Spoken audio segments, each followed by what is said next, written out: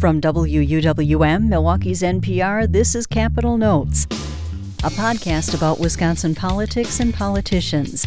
I'm Marty Michelson. Each week I discuss noteworthy developments with J.R. Ross, editor of WisPolitics.com. Here's our latest conversation.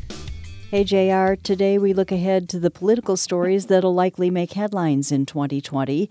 Probably the biggest is Wisconsin's role in the presidential race. President Trump narrowly won the state in 2016, which makes Wisconsin among a handful of true swing states.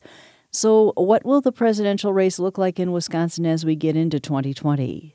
It is hard to say, 10, 11 months out from the election exactly what we're going to look like by fall, because it's so hard to predict what issues are going to shape this race, what the environment will look like. But right now, we're looking like one of the top 5 or 6 states are going to determine the presidency. I mean, you're seeing that with President Trump coming to Milwaukee January 14th, the amount of buildup by outside groups who are looking to turn out voters this fall. I mean, we are truly, perhaps even the tipping point for the presidency. The questions I have are, again, what the environment looks like come October, November. You'll know we're important if we're being bombarded by TV ads and visits by both the candidates and the surrogates. But right now, I'd say, all indicators are that we are part of the handful of states that will determine the presidency come November. At the same time, a statewide election will be happening this spring. Incumbent Wisconsin Supreme Court Justice Daniel Kelly faces a challenge from Marquette law professor Ed Falone and Dane County Circuit Judge Jill Karofsky. Falone and Karofsky are backed by liberals, while Kelly is supported by conservatives. The primary is next month, and the general election is in April, on the same day as Wisconsin's presidential primary. What is the significance of the two events falling on the same day? Well, it depends on a couple of things. Number one, is the race for the Dem nomination for president still going strong come April? If it is, then Daniel Kelly faces a very difficult environment. This is why. Go back to 2016 when the presidential primary was on the ballot, same time as a Supreme Court race was as well. There were 1.1 million voters in the Republican primary for president, and about 1 million people voted for conservative Rebecca Bradley. On the Democratic side, about 1 million people voted in the Democratic primary, and a little more than 900,000 voted for progressive liberal candidate Joanne Kloppenburg. What that suggests is that if that's the turnout model you're thinking of, where Dems will see about 1 million people voting, how do Republicans match that intensity? Now, there's a chance that the race for the nomination will fizzle out before Wisconsin. If that happens, you'll have more likely a normal, spring electorate turning out. But if not, if you have that kind of supercharged Democratic base, how do Republicans match that, or can they match that? Go back to the 2019 Supreme Court race. Conservative Brian Hagedorn was an underdog for much of that campaign, and there was a surge in people's minds of conservative support for him in the closing weeks that propelled him to 606,000 votes.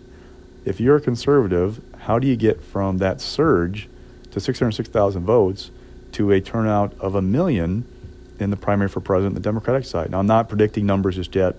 We'll see how things look. But that's the benchmarks. Those are the benchmarks that operatives are using trying to figure out this race. For Republicans, what they have to do is, if it is going to be a big turnout for Democrats, can they, supercharge their base somehow? And two, could they pick off some of those Democratic primary voters and bring them over to Daniel Kelly and help him? Some Dems I talked to are skeptical of that prospect because to them, the people who are turning out in this primary are pretty much hardcore Democrats. They don't think they're likely to be attracted to a conservative message for Daniel Kelly for Supreme Court. So if that race is going strong on the Democratic side for president, it's a definitely an advantage for the progressive candidate who faces Kelly come April.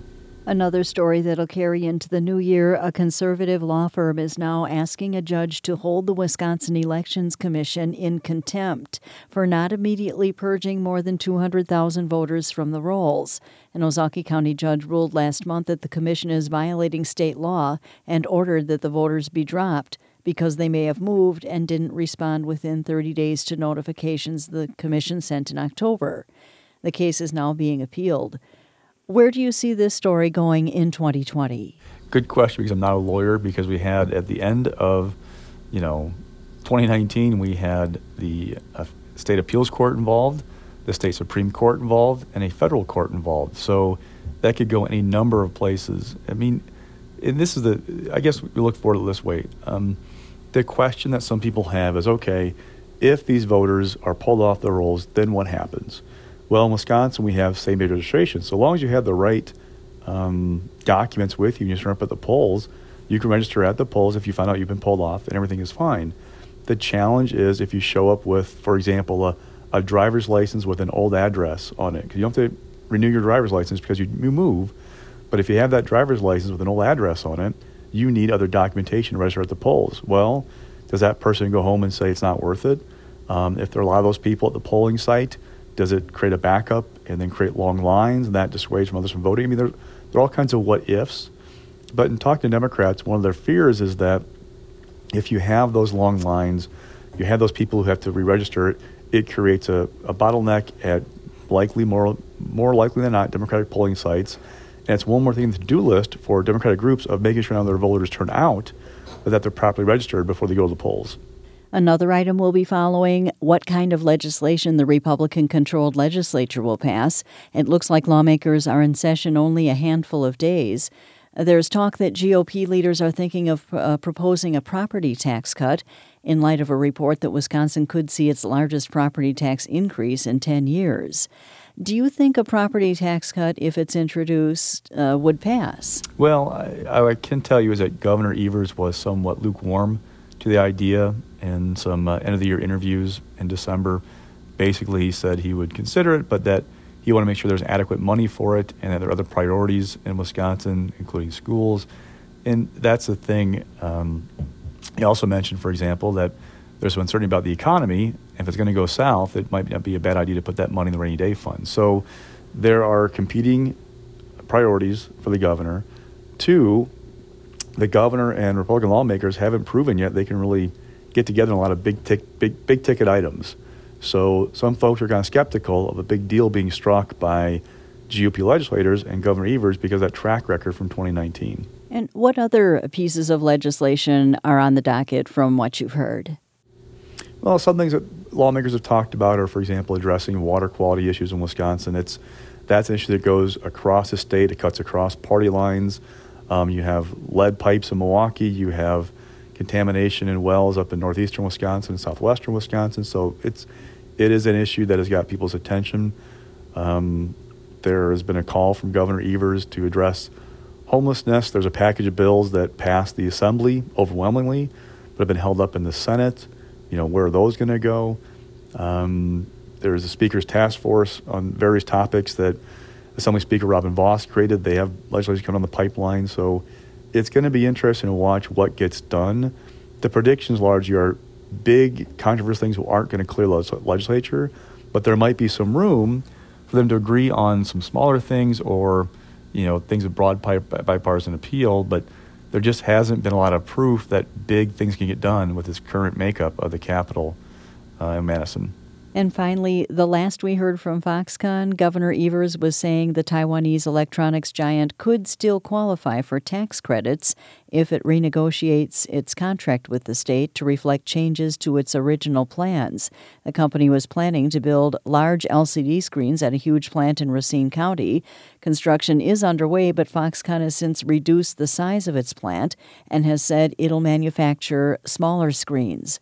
So what do you think will be the bigger developments with Foxconn in 2020? Oh, it's a good question because there's a lot of things outside of the state's control that are going to probably influence what happens with Foxconn. This is what I mean by that. We have a trade war with China that's been going on. There are some people who believe that Foxconn located the plant in Wisconsin and to create a beachhead in the U.S., but also to curry favor with the White House and President Trump. How does that trade war play out? How does the election play out? Remember, Governor Scott Walker helped negotiate that deal. He's no longer in office after losing in 2018. There's a thought that if Trump is no longer the president after the 2020 election, that maybe there's less incentive for Foxconn to go ahead with that facility. There are those who believe it still could work with a positive environment in Wisconsin and a Democrat in the White House who would be willing to work with the company. Big questions about that. And then just the general business dynamic. I mean, companies don't produce products at a loss most of the time. So what's the demand for those screens? How can they be produced in Wisconsin versus being produced overseas? The cost. I mean, there's a myriad of factors at play whether that plan's successful. What we do know for sure is that as of right now, the Foxconn is not planning to do the Generation 10 facility that we talked about before. That's Generation 6 now. It's smaller LCD screens. What's that going to mean? Will this dispute of the contract end up in court between Foxconn and the Evers administration? There are all kinds of things like that to watch in 2020. It could be truly a pivotal year to see what happens with that project. That's WisPolitics.com editor J.R. Ross. You can join us each week for our conversations, and if you haven't done so already, subscribe to Capital Notes on iTunes, NPR One, or wherever you get your podcasts.